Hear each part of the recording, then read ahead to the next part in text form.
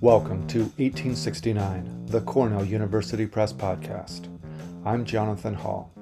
In this special episode on APSA and the 2023 hotel workers' strike in Los Angeles, we speak with Joan Tronto, winner of this year's Benjamin E. Lippincott Award and author of the paradigm-setting book, Moral Boundaries, A Political Argument for an Ethic of Care. Joan Tronto is Professor Emerita of Political Science at Hunter College and the Graduate School City University of New York, and Professor Emerita of Political Science at the University of Minnesota, Twin Cities.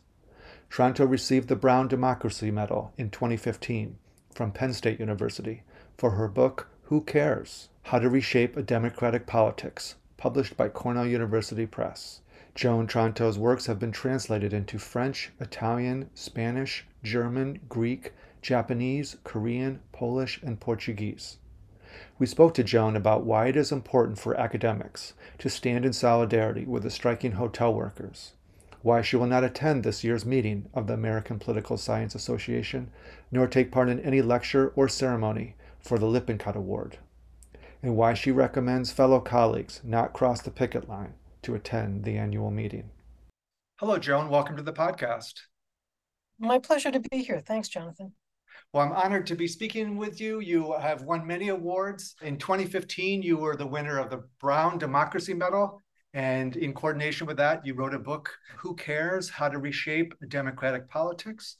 A fantastic book. We highly recommend it. And then this year, you've been awarded the prestigious Lippincott Award in recognition of your 1993 book, Moral Boundaries, A Political Argument for an Ethic of Care.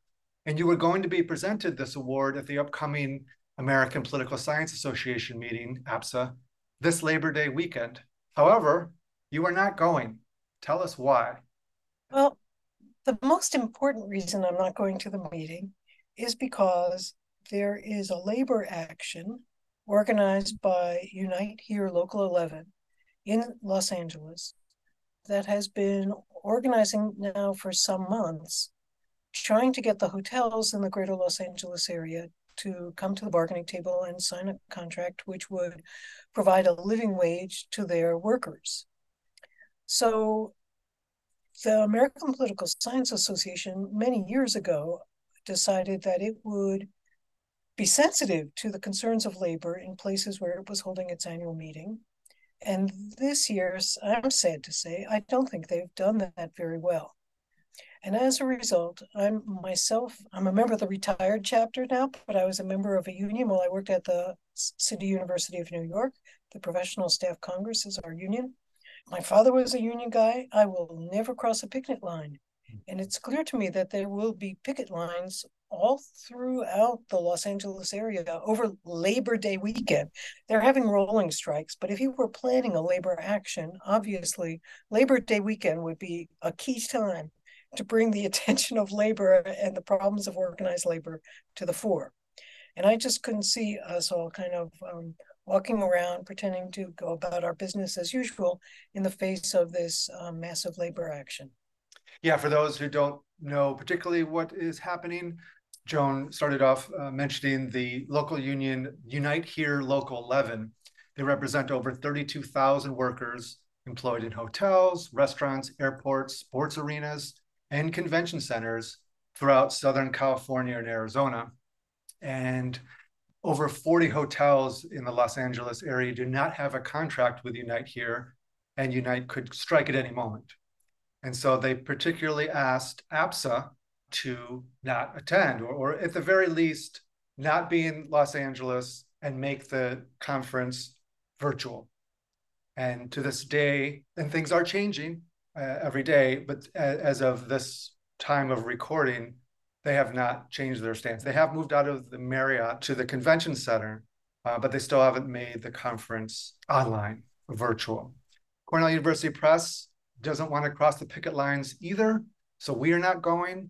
And in solidarity, other university presses, Columbia University Press, University Press of Kansas, and McGill Queens, as well as Temple, have all said that they also are not going to attend. So you had written a letter that has circulated on Twitter. Do you want to tell us a little bit about Your response to APSA?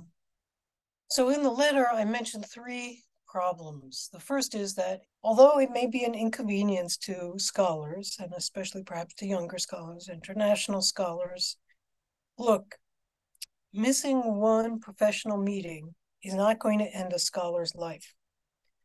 But trying to work in a city where the average two-bedroom apartment costs more than $3,200 and getting paid $15 an hour, you're not going to be able to either have a house or feed your kids or live.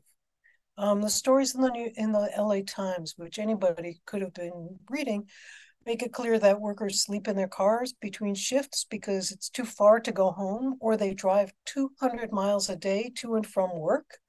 It's crazy the way, of course, people have been pushed out of the housing market everywhere in Los Angeles. It's true in most big cities at this point.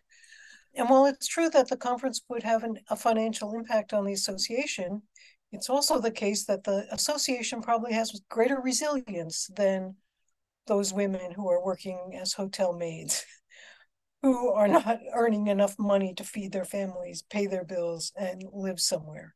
So I just think the first issue, standing with labor, is really important. Second, the APSA did a very poor job of communicating what they were doing, how they were making these decisions. It's not clear to me how they decided what to do, except, organizations have this tendency to just kind of go forward with what they've decided. But to be a little critical of them, the first signs that there was going to be labor unrest this month began to appear last April.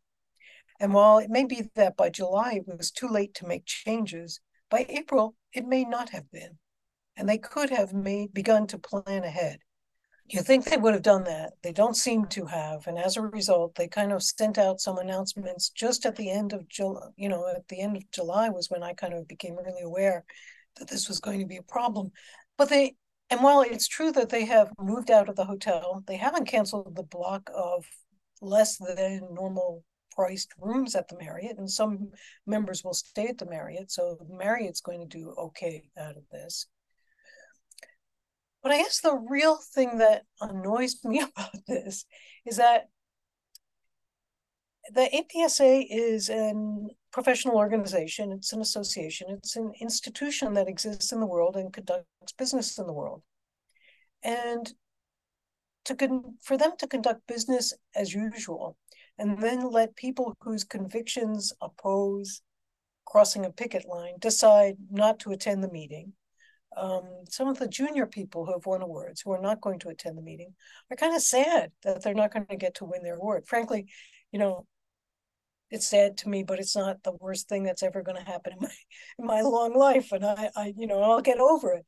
But the truth of the matter is that pushing responsibility down onto individual members and onto individuals to make the right decision or not, or go follow your conscience, increasingly this is happening in all organizations. Organizations don't take responsibility any longer for their place in the world. And it's a really horrifying thing that's happening in institutions, in public institutions, in private institutions, everywhere in our current world. And the end result of this, of course, is to create unintended consequences down the line, which are really serious. When a hospital budget guy decides, hey, if we stop paying, we have so many nurses that sometimes a nurse is extra. Well, let's just cut out all those extra nurses. And now we have a crisis where there aren't enough nurses. And furthermore, the nurses who are still there don't want to stay because the work is so hard because there aren't enough nurses. So this idea that you can cut the budget, you can make a saving here, you can do this here, and let the consequences fall somewhere else, that way of thinking is so reprehensible if you want to take a moral standpoint or think about things politically, that it's really harmful. It's always about me, only me. There is no sense of public or no sense of owing obligations or responsibilities beyond the individual. And, the other thing is moral boundaries is a political argument for an ethic of care. And what the ethic of care is about essentially is the way in which care is a central part of human life, but which is ignored and played down in our society. Well, what is more played down than the wages of somebody who cleans rooms in a hotel?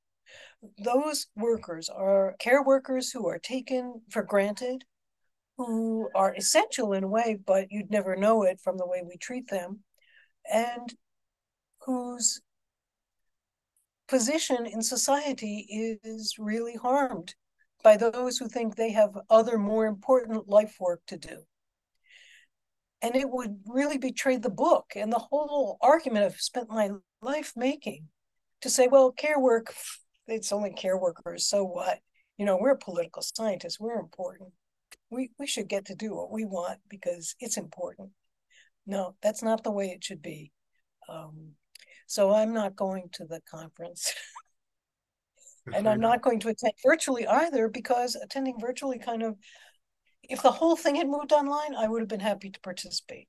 But doing this, okay, if you're one of those silly people who's like a vegetarian and we're going to let you just eat what you want, then we will. I don't mean to say vegetarian, so silly. I'm saying someone might have that attitude. Then, you know, we're just not going to take that position seriously. But, or you can take it seriously, we don't have to.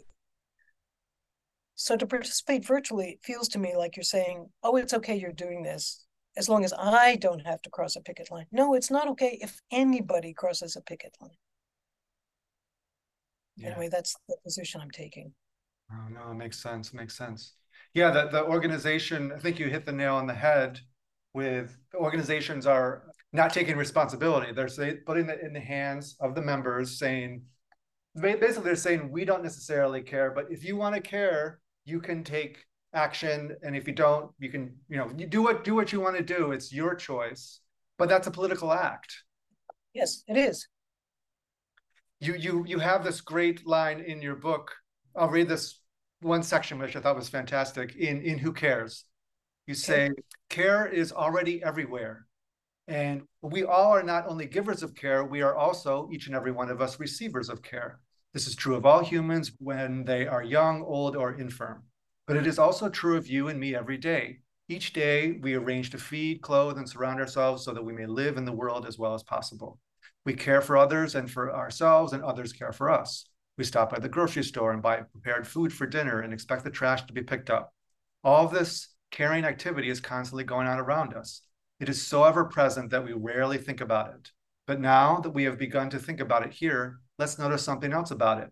Care is always infused with power, and this makes care deeply political. Yeah, yeah. There's always power in care relations, and there is always power in the way that care has been configured, right? There's a reason why some people get well cared for and other people not. Mm-hmm. It has to do with the amount of power that people have to exercise in society, often monetary power, but also other kinds of power. Yeah. So what would you recommend to someone who has signed up for the conference and is on the fence?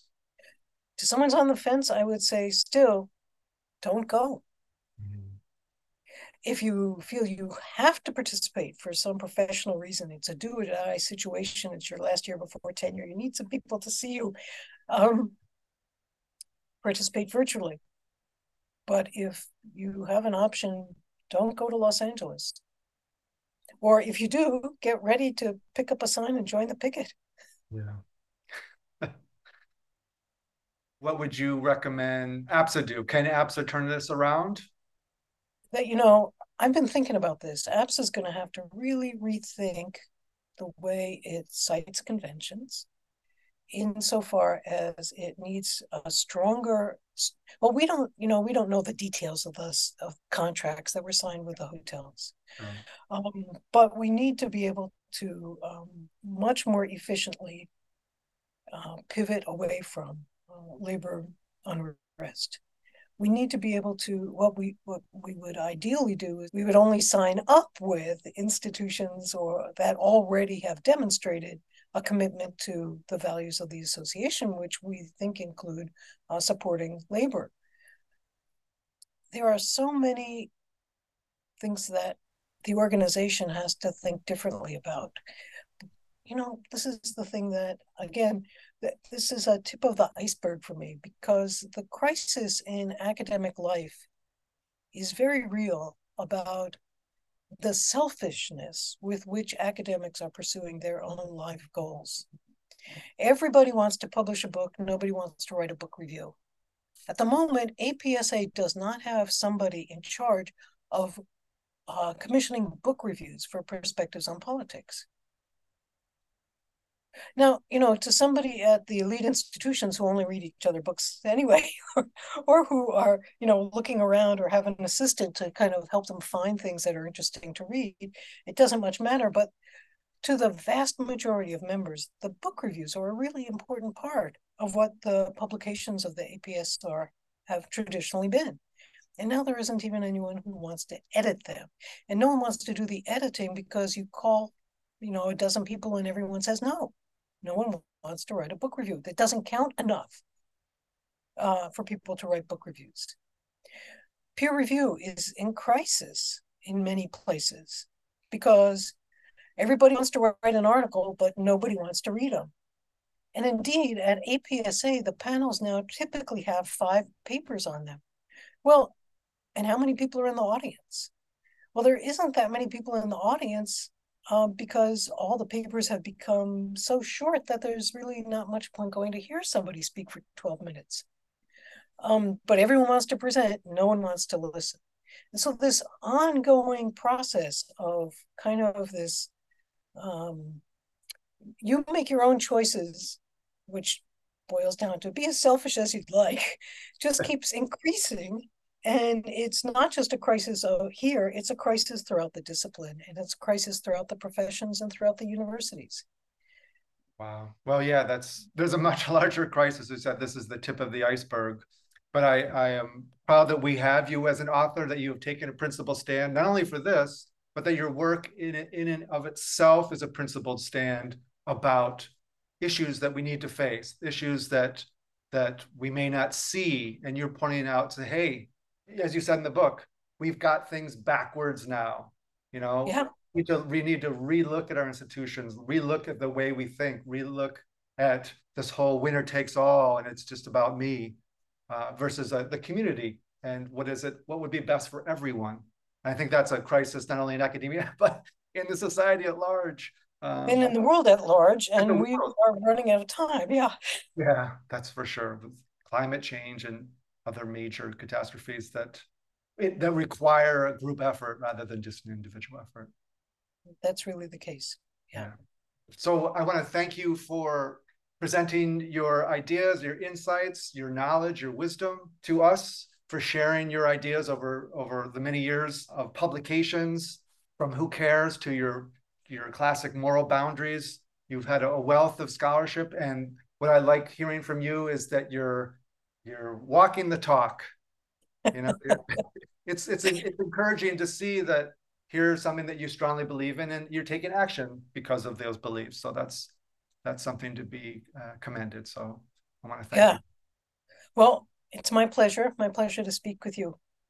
It was great talking with you. Thanks a lot, Jonathan. Bye. That was Joan Tronto, winner of this year's Benjamin E. Lippincott Award.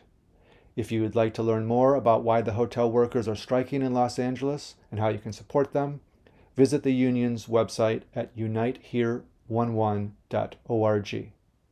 Thank you for listening to 1869, the Cornell University Press Podcast.